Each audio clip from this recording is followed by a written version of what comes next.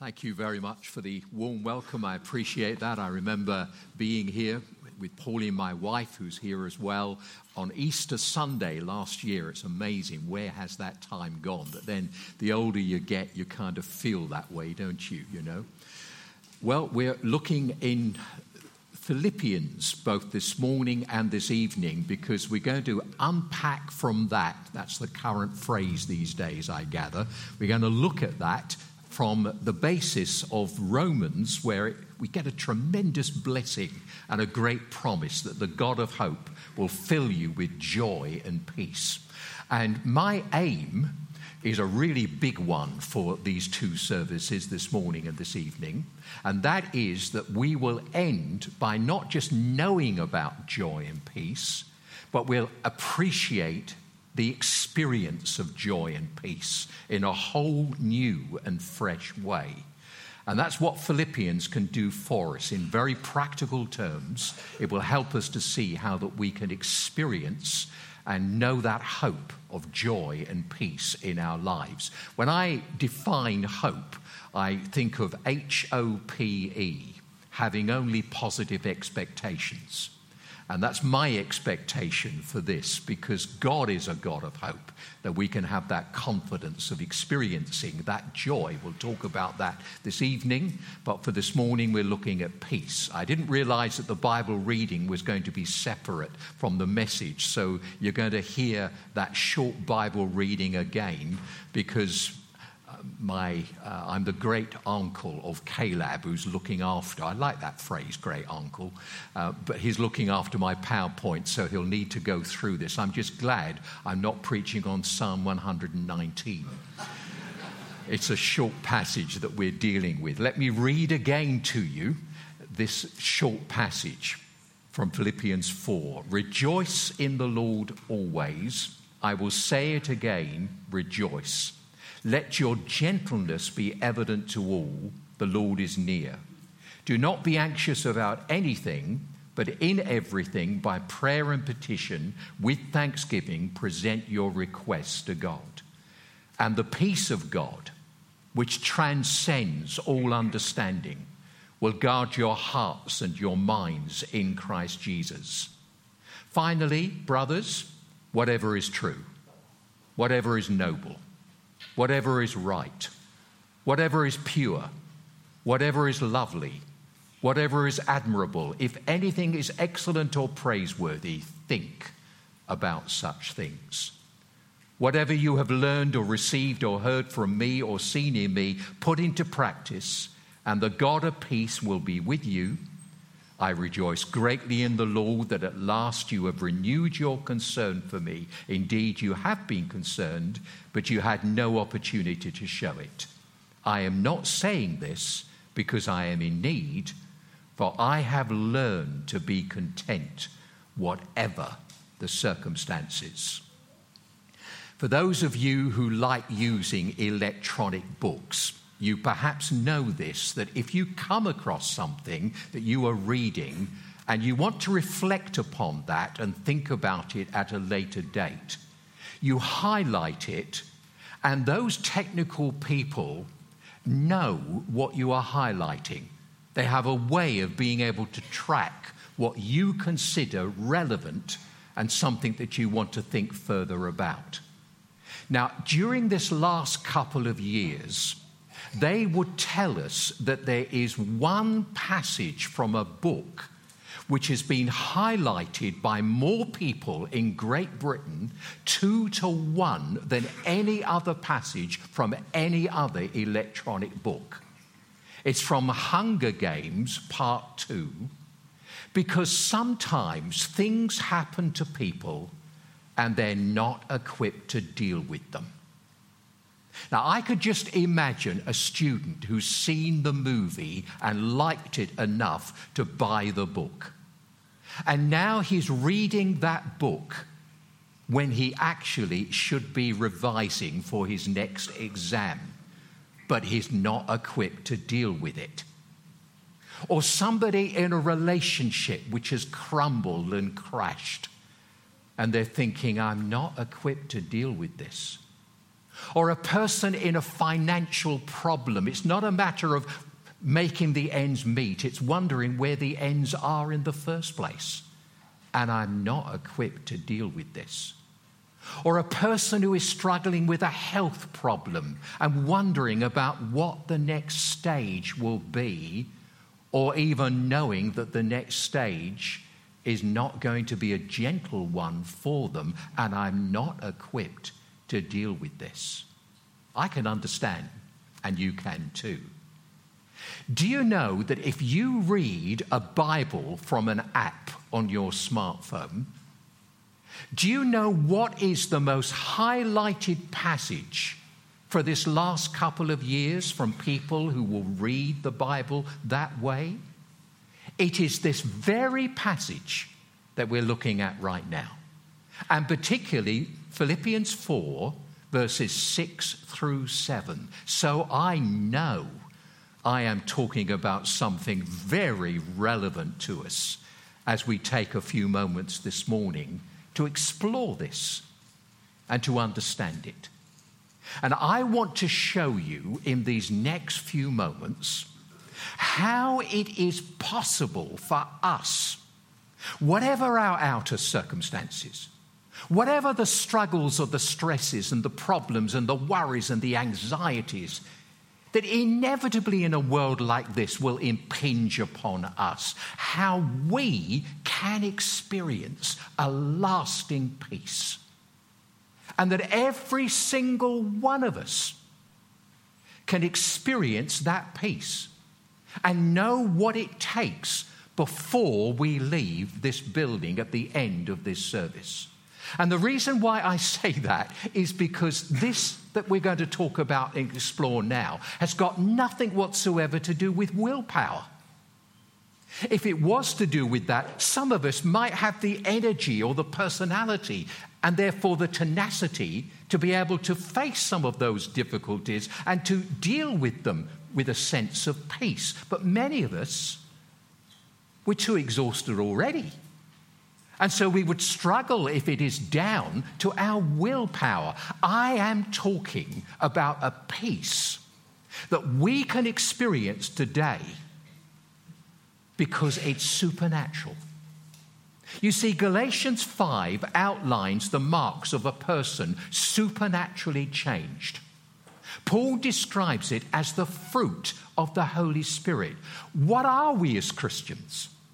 We're people certainly who are forgiven, but we are also people who are filled by the person of Jesus Christ, by the Holy Spirit.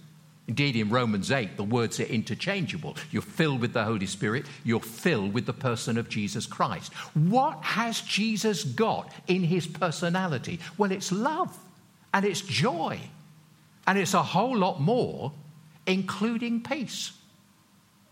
So it's all available in us supernaturally when we receive Christ into our lives. It is simply a matter of knowing how to release that personality of Jesus that is peace through our personalities and in our situations. And many of us can relate to the person who said, you know, if I get any more things to worry about, they're going to have to wait 2 weeks before I get time to worry about those situations. Or the Charlie Brown Peanuts cartoon, Lucy says, "What's up, Charlie Brown?" And he said, "I'm anxious. In fact, my anxieties have got anxieties." And many of us connect and relate to that. To the Philippians, the Apostle Paul said, do not be anxious about anything. And the antidote is the peace of God. Anxious isn't the word for normal concern. The word used here is to be torn apart. Ever sensed that? Ever known that? Even experience it now? To feel as though what's happening in your life is just ripping you apart at this time. And Paul was able to learn an inner poise. Think about his circumstances. He was in prison. He wasn't sure whether he was going to survive, whether he would live. He had no security whatsoever, and yet he can speak in these terms. We spend money to get poise. Some people will go into therapy. We wanted to face our bills, to face our boss, to get some dates, to deal with ill health. It wasn't natural for Paul to be calm, and it isn't for us. The peace of God guarding him is quite literally like an army around about him. I can tell you from personal experience in some of the countries I have been in to preach, you sleep well if you are under armed guard, even if it's just a couple of 3 men protecting you while you sleep. Imagine a whole barracks set there to garrison you around. That's the picture that Paul is using right here. And it is so different to what we generally think. Much advice on stress teaches mind games. Don't think about it. Learn to control your thoughts. Get into breath control. Get your body in the lotus position. Those kind of things. Now, there may be elements of some of those things that might just help us because we are physical, emotional, spiritual beings. So telling somebody, go and take a holiday might be a good thing, that they can rest themselves in their body. But the problem is this. It's refusing to face how bad things are. It's not being realistic. Christian peace is not because we don't face facts. It's a power coming into us, enabling us to be able to overcome whatever those circumstances in those things, not outside of them, but in them. Not just conquerors, but more than conquerors. But how do we get this? Paul tells us 3 actions: thinking, thanking, and thrilling. Now, thinking is really important. Whatever is true, noble, right, pure, lovely, admirable, excellent, or praiseworthy, think about such things. Do you know what Paul is saying there? Think about the teaching of the Bible. Because he adds, whatever you have learned or received, heard or seen in me. He's talking about God and sin, Christ and salvation. He's talking about God's plan that takes us from being nowhere people going nowhere into being people who have found something because we've found him, because he has found us. Now, this is amazing. If we want peace, think about doctrine. This is completely different to what you will get if you look in a bookshop at the mind and health and body wholeness sections. Completely different. You go to a show that's coming this area about mind, body, and soul. They're happening all over the country. They're happening in this area very shortly, probably again. It'll be completely different to what Paul is saying here. None of the popular books, none of the popular seminar courses, nothing that you will get from yoga or transcendental meditation, none of those things is anything like this. So you're stressed out. Ask the big questions about life. Why are you here? What are you doing? Where are you going? They don't say that. Never. We don't think that will relieve stress. We think that might increase it. No, what happens is you get words about relaxation techniques or the work-rest balance. Take a holiday and stop thinking about everything else. Or you get thought control techniques. Here's how to deal with negative thoughts, guilt, and the rest of it. Be a bit more positive. And encouragement on how to get into much more of a positive mindset. Of course, there are some things about that which will work, but they will never tell you to think. They'll get you into techniques. And it might work, but it's fake peace, And Paul is saying exactly the opposite. Christian peace comes by thinking out the implications. Think about whatever is true. What is truth? The gospel is true, noble, right, and more. Think about the relationship and how you have that relationship as a child with the Heavenly Father through Jesus Christ as our Savior and Lord.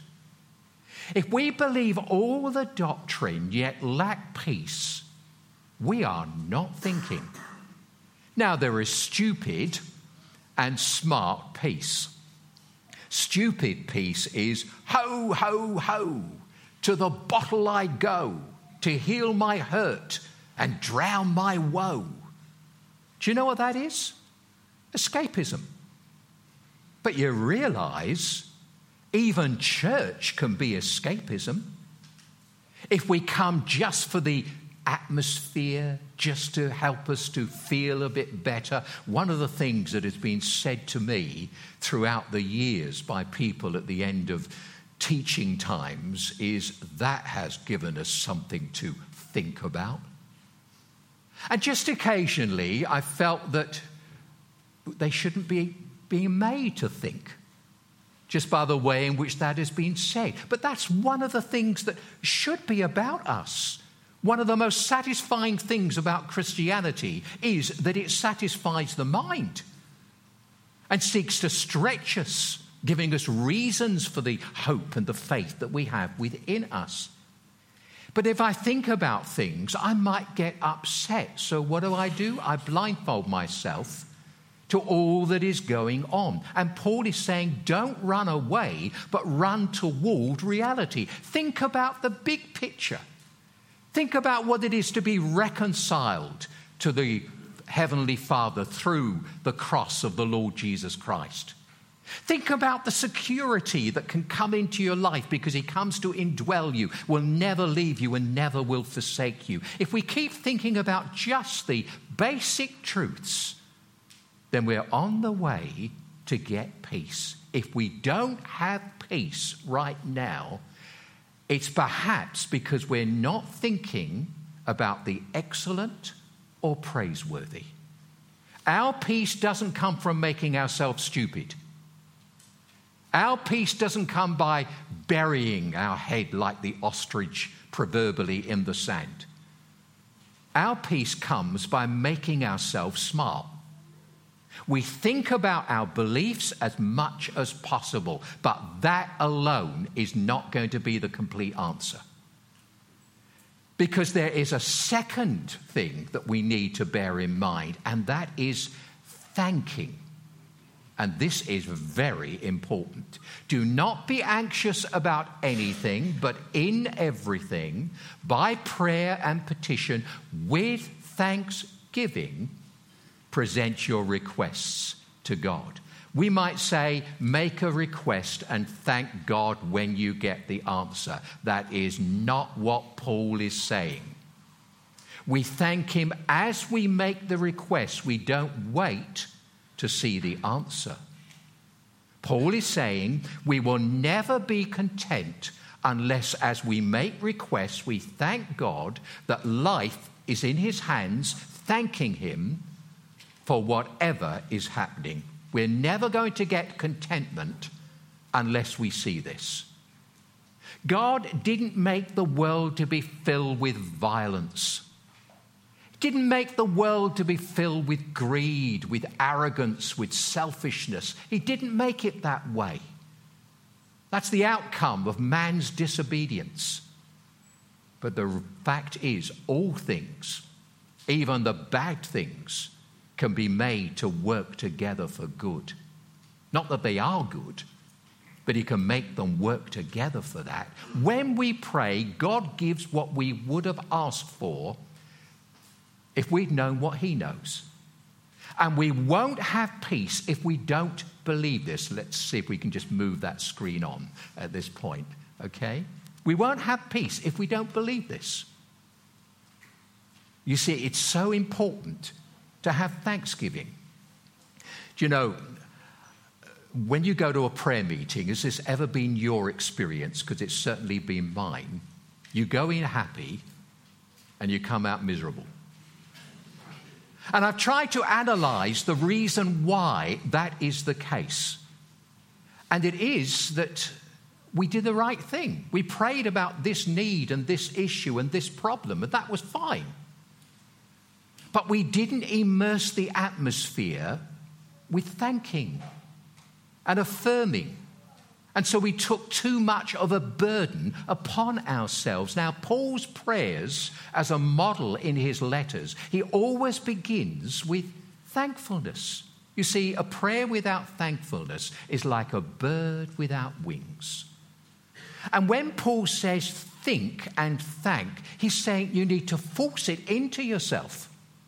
We need to do a job on ourselves. A church pastor was taking an air flight, and then he noticed that he was going to be sitting for the next few hours next to a well-known theology professor he highly respected. And he thought, this is wonderful.